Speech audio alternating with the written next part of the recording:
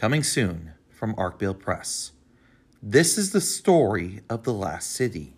It has outlived the world that it was born into, and it has outlived all its siblings.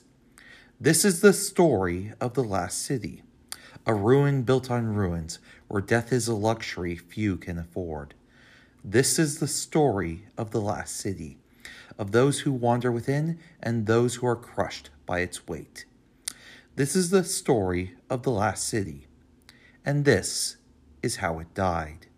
The Tower Through the Trees by Sean Dillon, coming March 29th.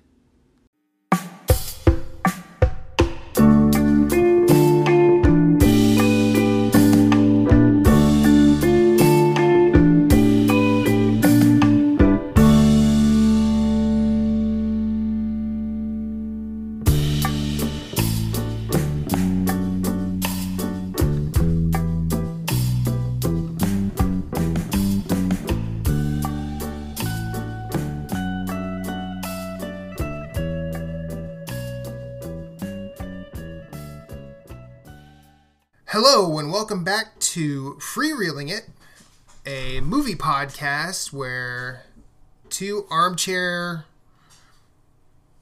individuals decide to watch movies from the past or the present, and one of them is really smart and the other is me. The smart one is Jesse. Jesse, how are you? I'm good. Now hold on one second. But there it is. Okay, I'm back. Yes, hello, it's me, Jesse. I'm the co-host.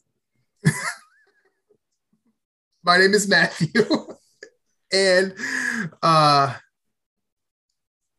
it's been a week. It's been 2 weeks since our last episode, but it's been a week already. Jesse, how are you? I'm good. This is based off of a novel? Yeah. I didn't know. By the way, we're talking about. No, we'll get there. We'll get there. Yeah. Anyways, I'm doing good. I watched this movie on Monday. It was fine. We'll talk about it more. But yeah, I'm doing good. This is out of the 9-ish movies I've seen since the last time we recorded. This is the only one that doesn't have Batman in it. Well, I mean, to be fair, I'll bet you Rock Hudson could have been a good Batman. Oh, Rock Hudson could have been a great Batman. Okay, so we watched a movie from 1956 by the late, great Douglas Sirk. It's called Written on the Wind. It stars Rock Hudson, Lauren Bacall, Robert Stack, and Dorothy Malone. That's the main quartet of characters. Humphrey Bogart hated this movie and told Lauren Bacall, "Don't make another one like this." And yeah, no,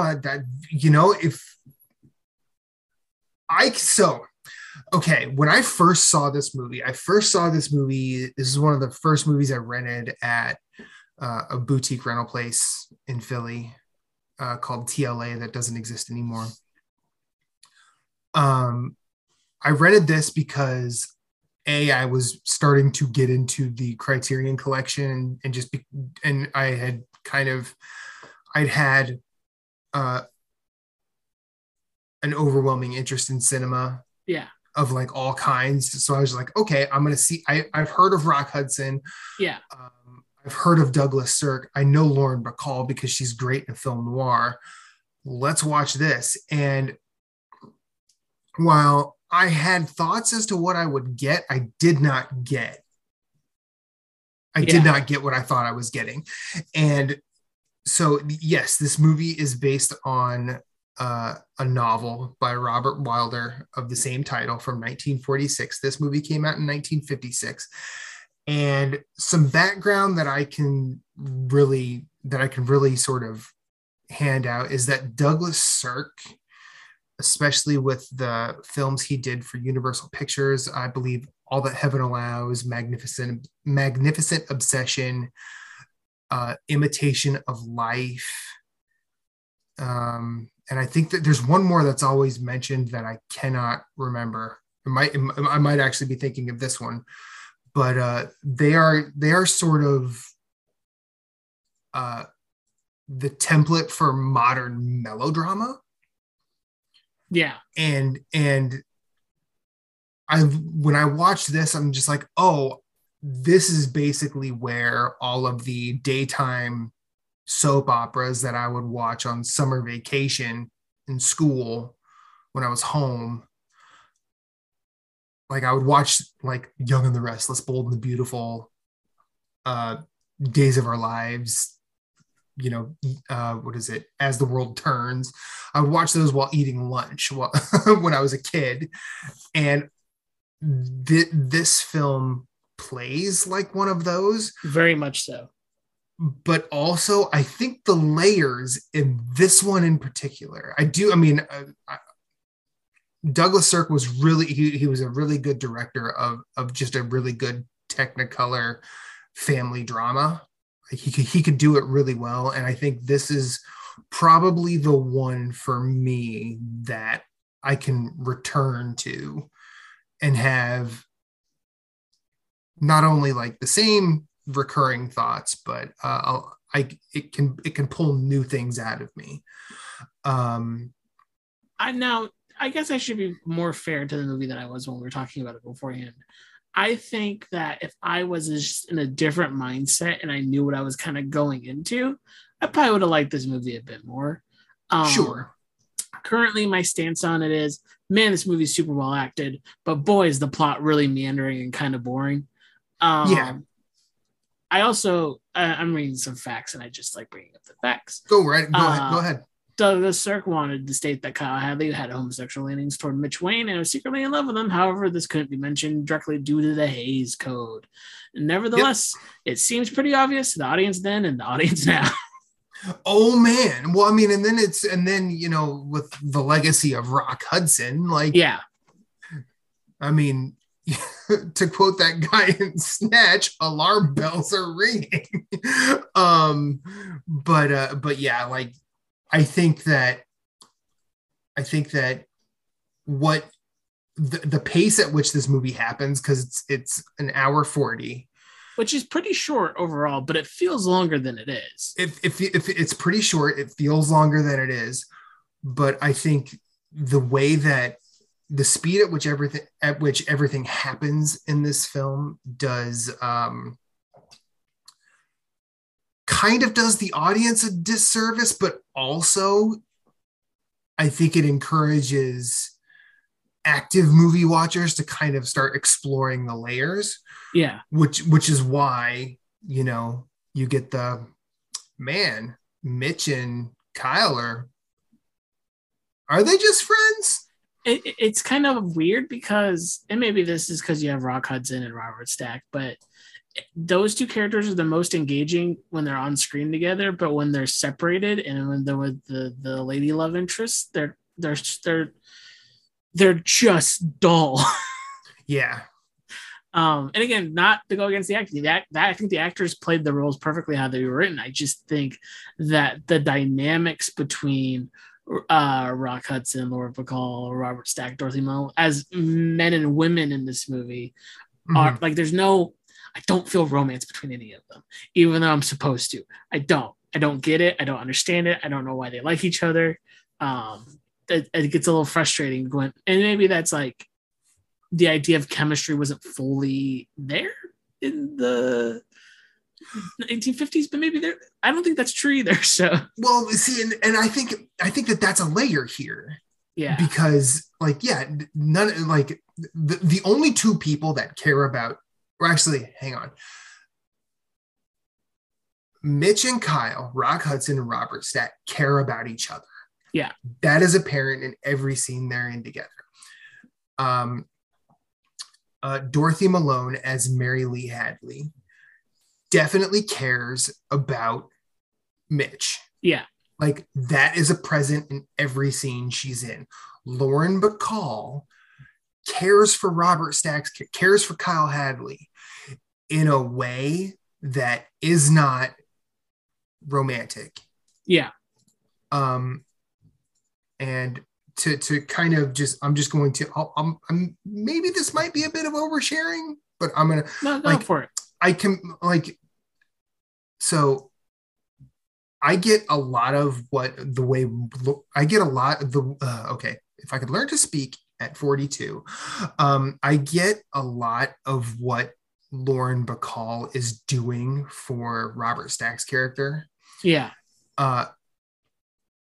From the way that like my wife and I interact. Yeah. Okay. One of the things that I love about my relationship with Reba is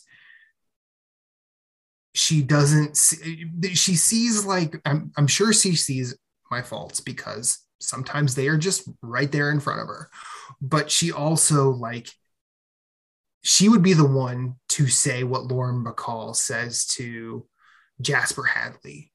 Like, maybe you should believe in him just a little bit. Maybe you should give him credit. Maybe give Kyle another chance. And I see Reba do that to me in some way, shape, or form daily. And it's one of the things that affirms to me that not only our relationship is good and I have a really great partner, but it also makes me want to be a better partner to her. Mm-hmm. And you see all of that kind of manifest through, I forget what is Lauren Bacall's character's name, because I cannot remember it at all. Lucy Moore Hadley. Okay, so Lucy, you see Lucy do that for Kyle almost completely off screen. Yeah. The only time you actually see it present is not for Kyle. Now, a bigger brained Matt would be able to explain why that is the move. But current form Matt believes that's a great idea, but can't articulate why. Yeah. But one would have to, and you can really only start making these start drawing these conclusions after the movie's over. Yeah. Like one can conclude that Kyle stopped drinking, stopped, philandering, started trying to kind of be a stand-up person in both the company and in life after one or two conversations with Lucy that way. Yeah. I mean, and while you don't get that on screen, like at the conclusion of the film, you can start making that supposition, I guess. Now, another layer for me is the breakup story between Mitch and Kyle. Mainly because we open with Rock Hudson looking as debonair as can be, walking into an executive office. Actually, this isn't really the opening. This is like once you get to where the story starts, because the opening is kind of a portent. Once you get to where the story starts, it's Rock Hudson just wearing the hell out of a nice suit, walking into this office, and he does the madman thing of looking at a woman's legs and then going around and just assuming he's going to say hello and she's going to be smitten. And I love how you see, and I think Lauren Bacall is beautiful just in general, but you see a magnificent Rock Hudson, a beautiful Lauren Bacall. Like, this is usually like the love story at this point in cinema. There's like two beautiful people lock eyes on screen. That's it. We know they're ending up together.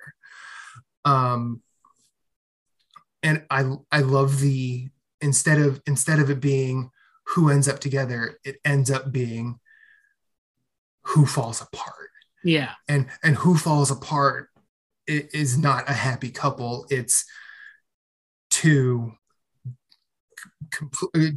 it's like the breakup of a best friendship. And I know that like we could go multiple bromantic layers deep with Kyle and Mitch, and I think that's all there. on the celluloid for the world to see, and I think it's actually kind of a beautiful thing. But then you get to, as you mentioned, the farting around,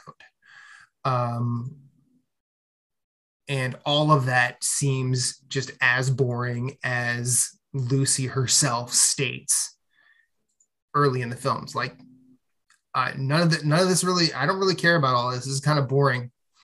And then, you know, when she's asked about, you know, how she sees her life going, she says, "Oh, probably married, children in suburbia." And Kyle Hadley playfully goes, You're too beautiful to end up in that kind of trap." Yeah. But I think all of this kind of creates somewhat of a tapestry out of kind of silly absurdity soap opera stuff. Go ahead. I was gonna say, I think the soap opera stuff works. Oh, it does, 100%. But it works the best in the third act when it's only that. Yeah, when all of a sudden we really have to, like, oh, wait a minute, everything is coming to the forefront. Yeah, when the miscarriage happens, and then the later showdown between Rock Hudson and Robert Stack, and then the trial after, all of that, I think is an excellent movie. But everything before that, I think, is man, I don't really want to be watching this. And I think that that's valid, especially in, like, I guess probably an advantage for me is I saw this in simpler times. Yeah. I'm not, I mean, coming to this, you know, 2 years into a pandemic, and a further left leaning, if I came to this with as a political identity that leans as far left as I do now. Yeah. I'm not saying I'm the most left, but I'm definitely a lot farther than I was when I first saw this film. Yeah. I would just immediately hate it.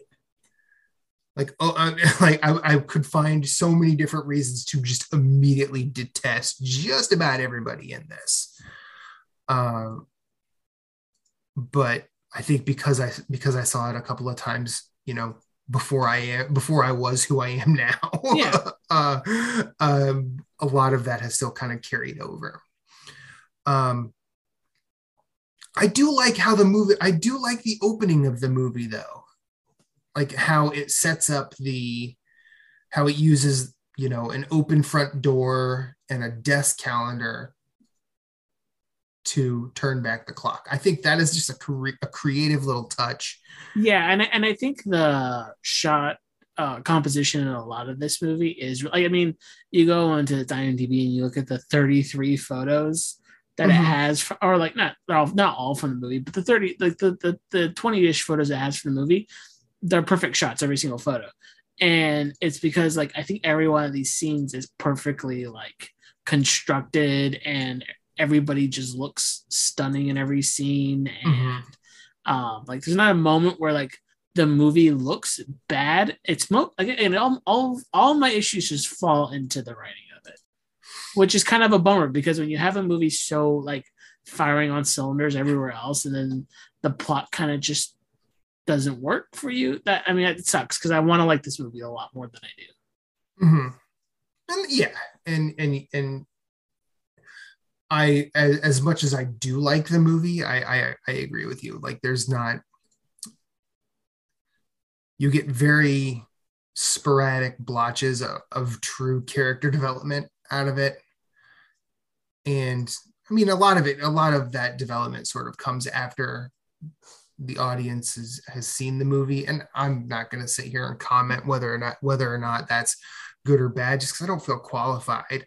I do know that it's one of the things I like about it, but yeah, I think I'm really glad we took the plunge and did this movie, mainly because A, it had been a while, and B,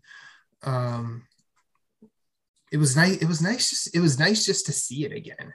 Yeah, and I like when we do movies like this, that because I feel like at times we do a lot of movies that we both like a lot, and like there's not a lot of like disagreement. I think this is one of three movies. I don't know, is this episode like 25, something like that?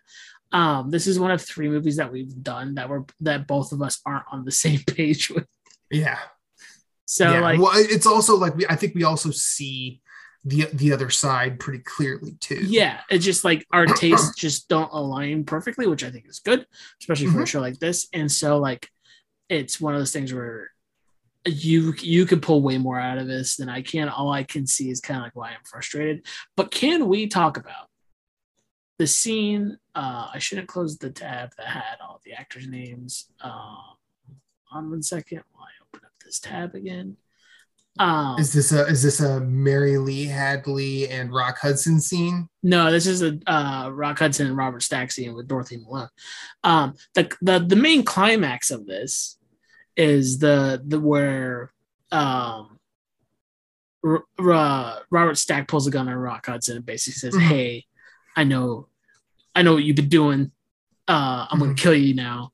And like that whole scene is such a well like shot and acted and tension scene that and its resolution so good when Dorothy Malone and Robert Stack struggle for the gun and then Robert Stack is shot and like he walks out like and then dies outside. Like that is a perfect scene. That scene's so good. And I want this movie to be all of that. I mean, you do get it twice. True. And I also think the scene where their father dies is pretty good, like the way that it like trying to compare shots, but I think it didn't have the impact that it was going for. Yeah, I agree. I agree 100%. I think that but see, I don't. I mean, I think that is 100% the obvious climax. Yeah.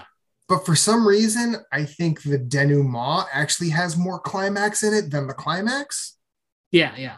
Except for the fact that it is definitely like we can. I mean, through the lens of 2022, we can look at a semi-rich white dude getting off for supposed murder as a bit of a. We can look at that with a bit of side eye, but narratively, we all. I think narratively, it's really obvious that Rock Hudson does not do it. But, and then I do think it's funny. Have you ever seen The Big Sleep? I just read The Big Sleep, but I don't think I've seen it. Well, Dorothy Malone is in The Big Sleep with Lauren Bacall and Humphrey Bogart. Interesting.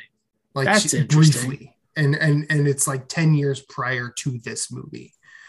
And I barely remember the scene that she's in, but I think she says to Bogart, like, you want to get wet or something like that. And she holds up like a bottle of liquor. And I guess that's, 40s code for, hey, let's go have some fun.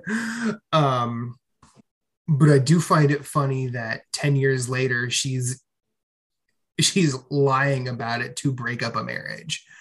And the marriage also includes one of the actors that she worked with 10 years ago. I do find that sort of coincidence in events. I do find that funny. Yeah. But getting back to, I think the court scene at the end where it's definitely like it comes down to her. Everyone else is like, yeah, Rock Hudson said he was going to kill, or Mitch said he was going to kill Kyle. Mitch said he was going to kill Kyle. And when they finally, they go through a whole bunch of people who don't really seem to have real consequence in the film ever. They go through all of them saying, yeah, Mitch said he was going to kill Kyle. Yeah. And then it gets to her, and now all of a sudden we need to have dialogue. We need to make sure that everything is correct. Where anybody could have said, yeah, And the judge is like, nope, don't want to hear any more out of you, because he just wants to. It just seems like he wants to convict Rock Hudson like the rest of us. And I found that funny, but I do think that when there's a moment in that scene where Mary Lee Hadley says, no, he didn't kill Kyle. I do think there is an uncorking of a bottle of wine, but not necessarily in like a celebratory manner. That sort of signifies that, this is all over and everybody is going to be moving on, however they are going to move on. Like Lucy as a widow, Mitch leaving the company he works for to go to Iran to work for another oil company. Unfortunately, Kyle has been murdered, and now with the father's passing, Mary Lee gets to be, stupid rich and own an oil company. And none of that is a good end for any of them. Yeah. And I find that part the most fascinating thing about this movie is they found a way to do melodrama. And I know that this is probably super common now in 2022. We're getting upwards of 70 years since this film was made. I think that in 50s cinema, it's a bold move to have not 1 ounce of a happy ending. Yeah. Because really this film is just, it's essentially just a downer for anybody that goes to see it. And all of the 50s motifs in the film, whether you view them as, the golden age of conformity or the stylish excess of, say, Mad Men, even though Mad Men took mostly place in the 60s, I get it, but not a whole lot changed. This has like a quality that kind of, I've seen it before, but I've only really felt it at the end of The Magnificent Ambersons. Okay, I've never seen that movie, so I do not know if I get what you mean by that. But so it's kind of like everyone sort of gets what they deserve. Okay, rather than the happy ending. I mean, because one of the conceits of melodrama is it's mostly it's like the Fast and the Furious. It's about family. But it's usually about the family member that does not act. And that is clearly Mitch Wayne in this scenario. Yeah. Because ultimately he has several chances to do good for everybody in the film and backs away at every opportunity. And so he is now, he's going to a new job, but at what cost? Yeah. So, and I think that among many other things are just beautiful in this film.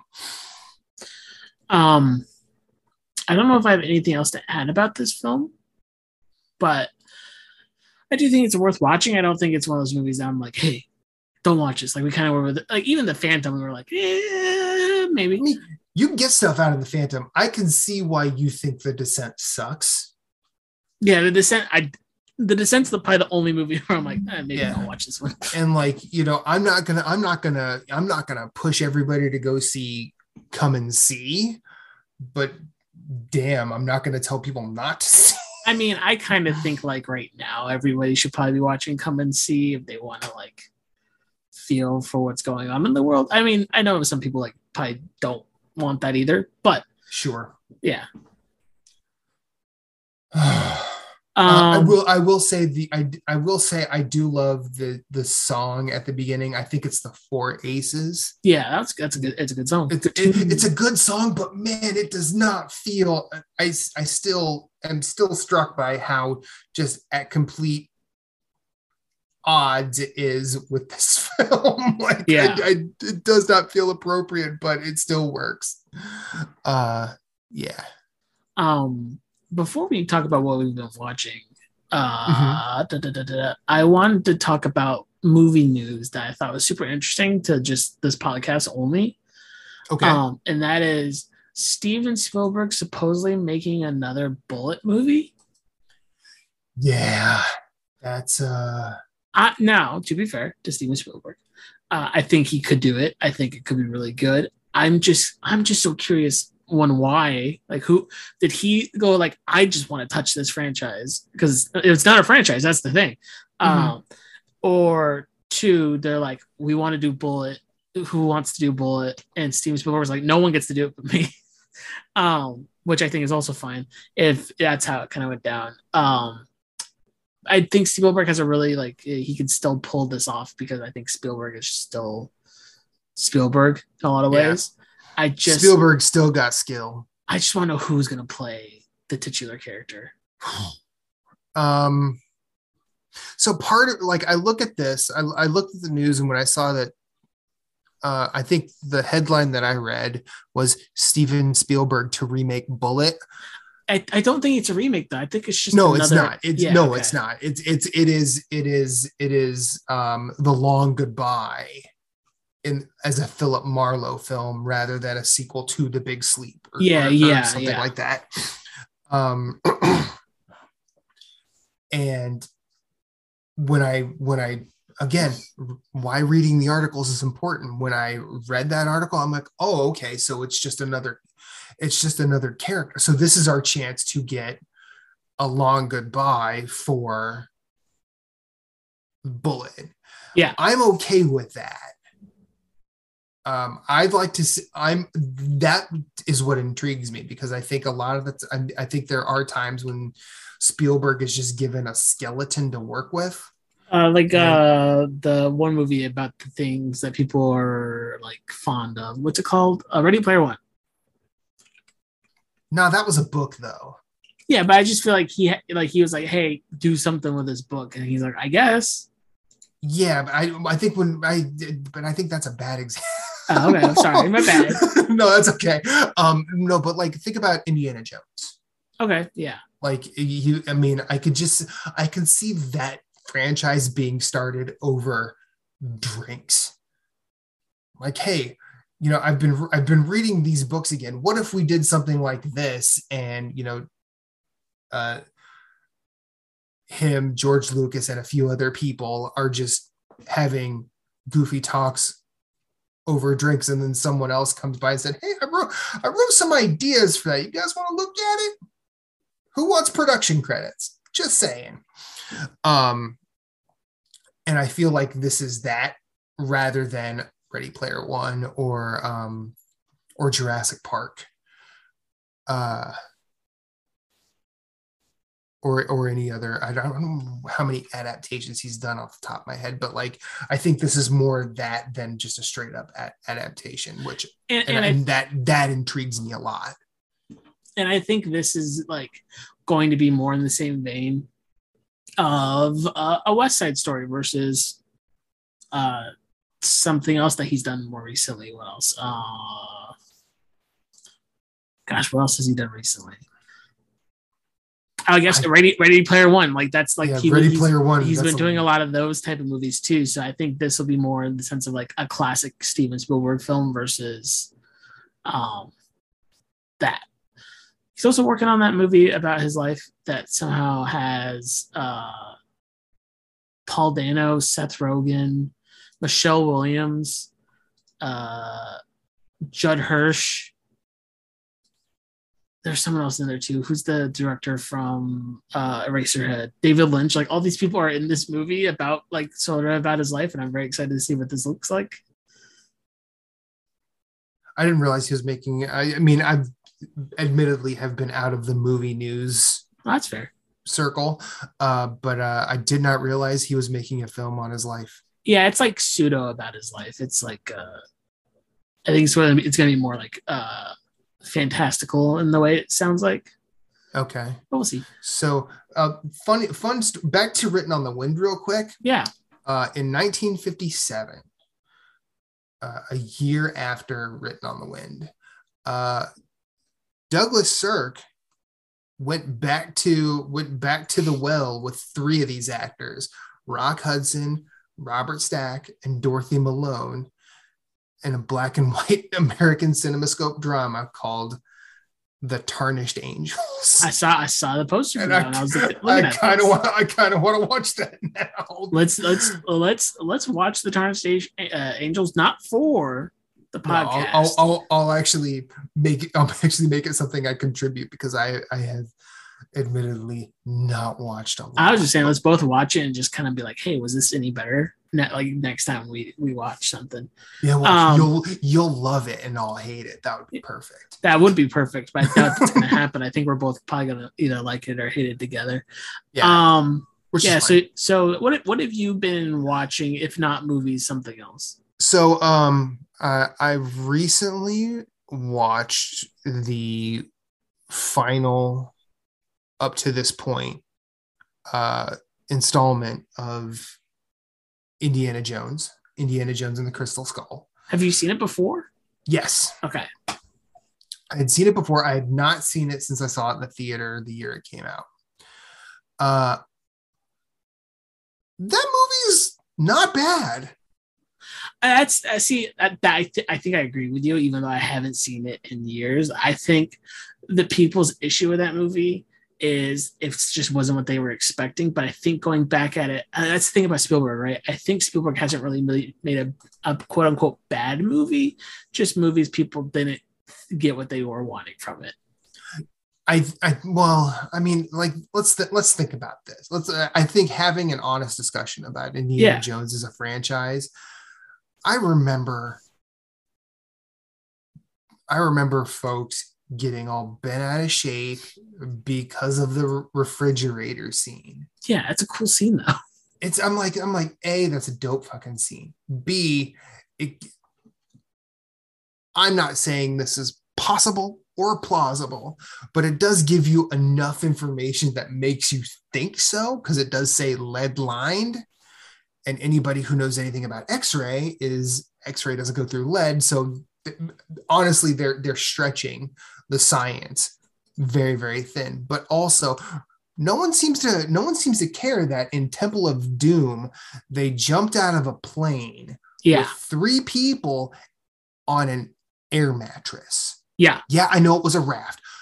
An air mattress that went over water, a gigantic waterfall, and everybody just survived, walked away from that. Everyone loves Temple of Doom, which I actually think Temple of Doom is the least good of those films. Temple of Doom is one of the few movies that I'm like, I kind of want to see the director's cut of this movie, because I know they cut a lot. Oh yeah, I would love to see it. Release that cut. But yeah, I think Crystal Skull is a better movie than people give it credit for. I still have the same issues with it that I did, because I remember, like, shortly after that, I was still with my ex-wife at the time. She got really into the Ancient Aliens series.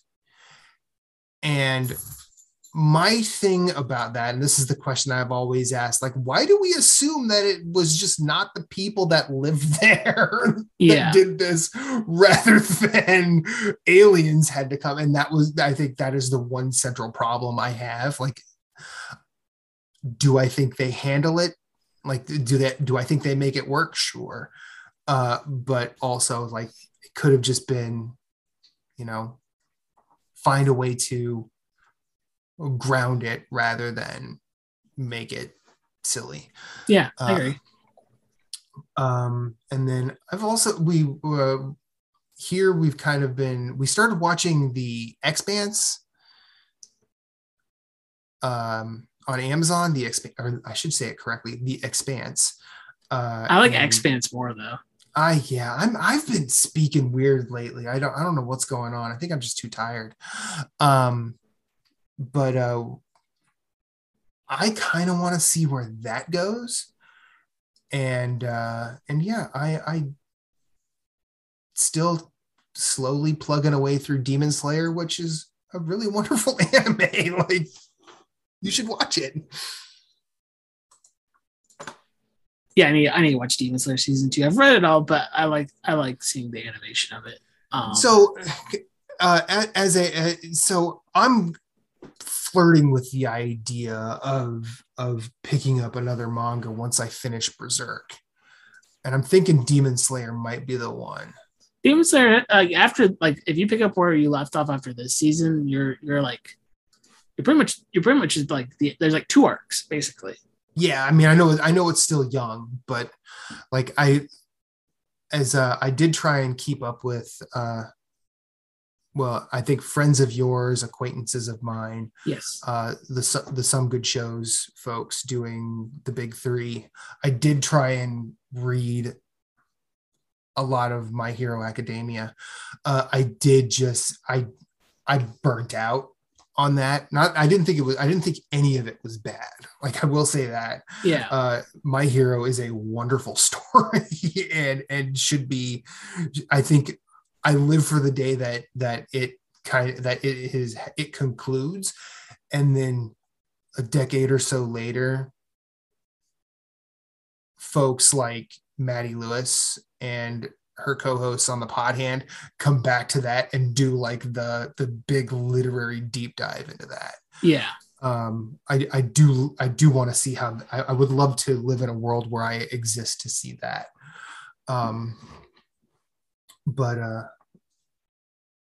But yeah, My Hero's good, but I think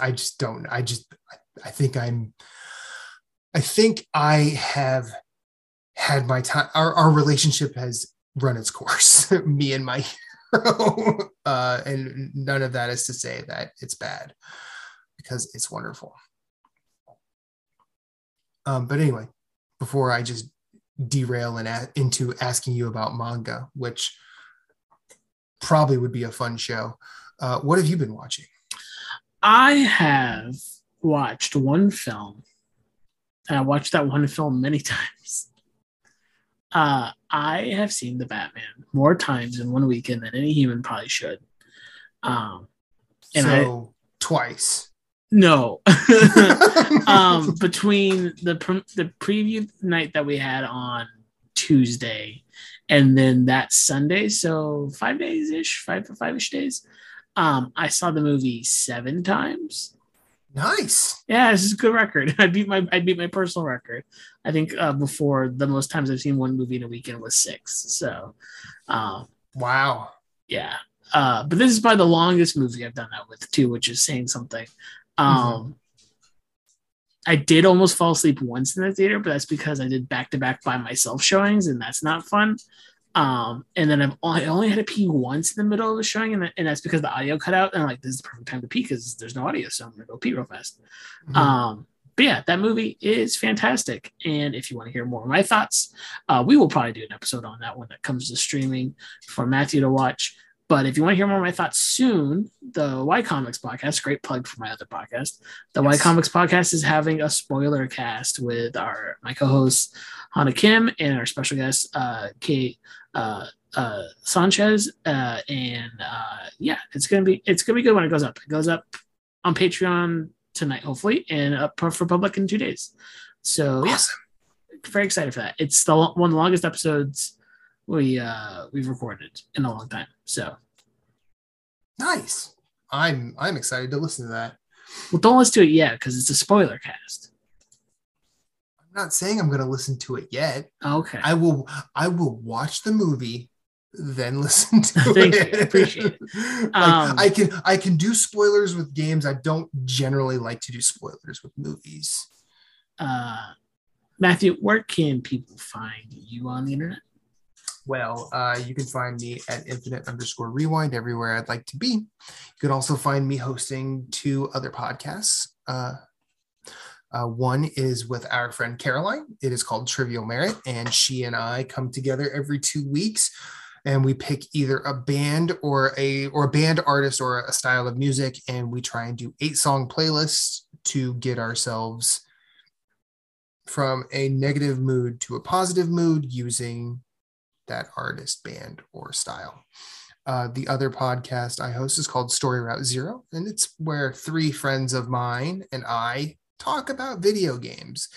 And just to spoil the rest of 2022 there, you're probably going to be hearing a ton of Elden Ring talk from myself and my co-host Moose. We're not really about spoiling it for folks, but we each of us have spent a significant amount of time with that game, and we are absolutely in love with it, and we'll probably be playing it for most of this year. You guys are gonna wear me down, and I'm gonna start playing it. Well, no, I won't do that. I've usually I wait till someone says I'm playing Elden Ring and might need some help. That's when I come in and say, hey, I'm more than down to co-op with folks in that game. In fact, I co-opted with Hana the other night, and that was fun.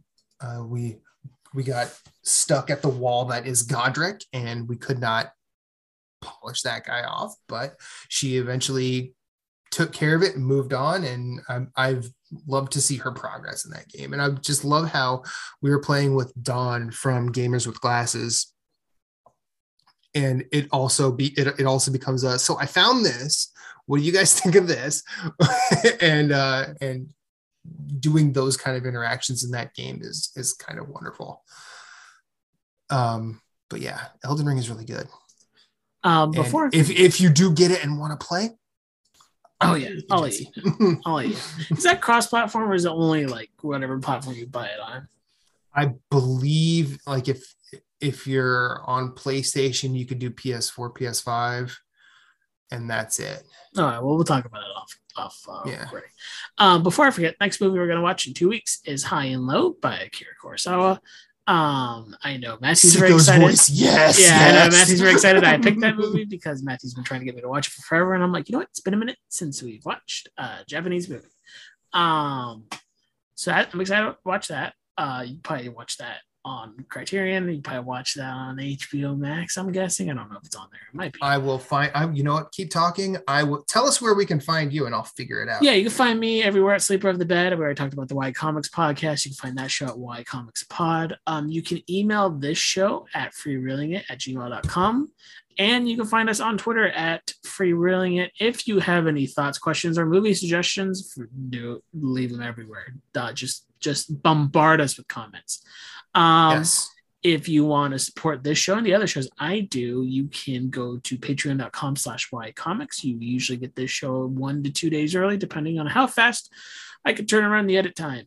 And right now we have 2 Patreon producers that I want to thank.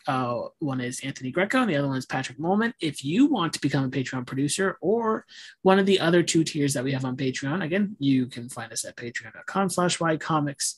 Matthew, where can people watch High and Low?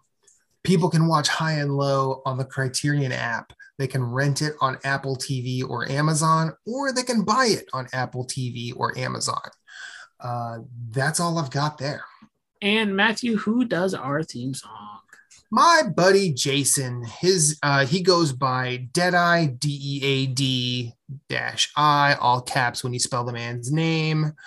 You can find him on Spotify at Deadeye. He also, his album is called Bloodshed Kingdom. I think I've said several different album titles because I've got burnout and it affects me in so many ways. But his album is called Bloodshed Kingdom. It came out earlier this year. it's a very wonderful instrumental reggae album. It goes a lot of places, and it's a very fun listen. I highly recommend it, not just because he's my friend, but because he's very talented, and we thank him for lending one of those songs to us for this. You can also find prior work that he has done on in the group Hope Street Steppers, their lone album they released in 2013 called Black Lightning, also on Spotify. I believe both are on Bandcamp, but I don't know where people stand with Bandcamp, considering Epic just picked them up. But it is on Spotify. You want to check it out, and then you can find him at Deadeye Productions, all one word, on Instagram. Thank you for listening to the show, and remember, everybody, eat some popcorn when you watch a movie, have a nice drink, go to the bathroom. You don't have to hold it for 3 hours like I do every time I watch a movie, but yeah. It's bad for your kidneys. It's bad for your kidneys, but fun for the experience. I guess that's how we're ending it. Yep.